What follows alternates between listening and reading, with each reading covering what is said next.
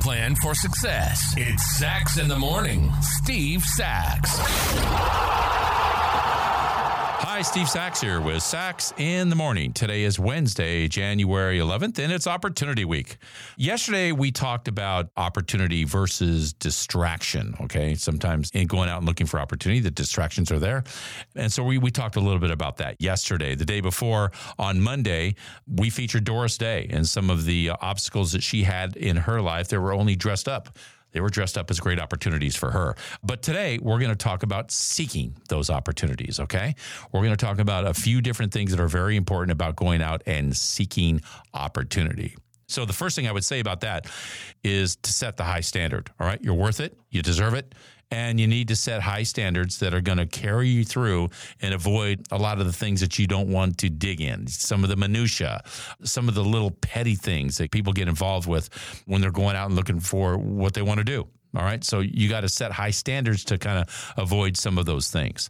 Number two, when you see it, man, you got to pull the trigger. All right. Indecision is probably the worst thing you can do. And there's been a lot of people that talked about being indecisive. So remember, at some point, you're going to have to pull the trigger and really rely on your instincts to do that. And when you do pull that trigger, be slow to change it because you pulled the trigger for a reason. All right. So that's what I think is a very important secondary thing to do when you see the opportunity there. And number three, once you hit small goals, and I think it's good to set goals in succession that are small so you can be successful to start out, kind of getting ramped up, if you will.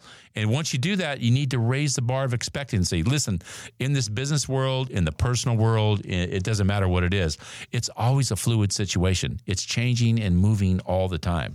So remember that once you hit some small goals, you got to keep going. You got to keep raising the bar of expectancy up, because if you don't and you stay in the middle, you know, where the light doesn't shine as bright and the questions aren't asked as much and, you know, the pressure doesn't mount there, that level right there in the middle is called mediocrity.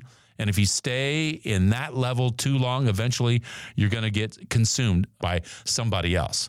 I remember this when this was in the financial world, when I was a financial consultant.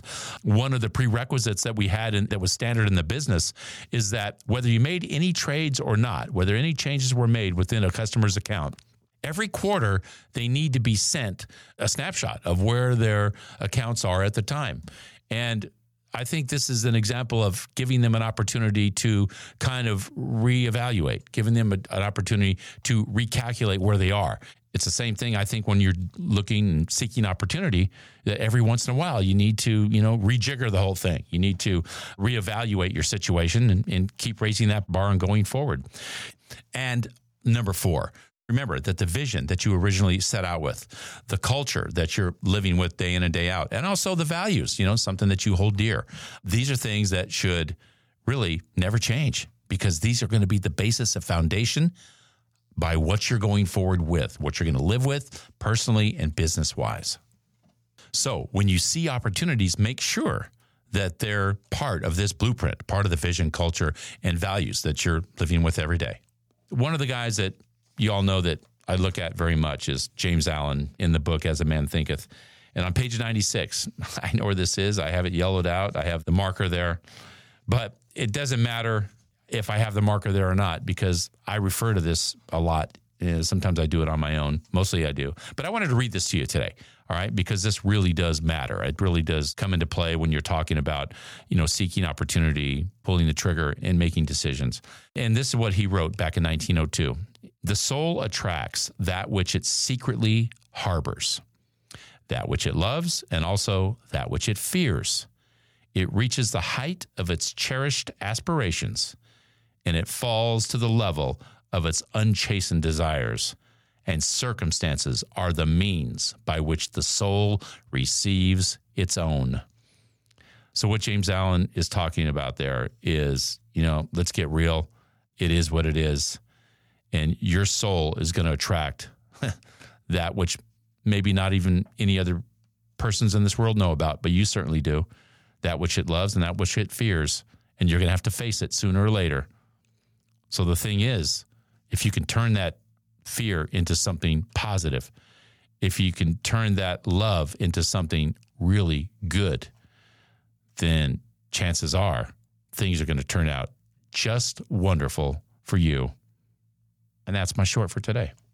If you like what you heard, give us a positive review, subscribe, and share.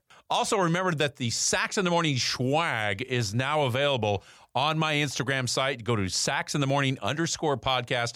You'll see it right there on the Instagram, and just hit the link. Everything's there, mugs, hats, tumblers, you name it. Take advantage of it.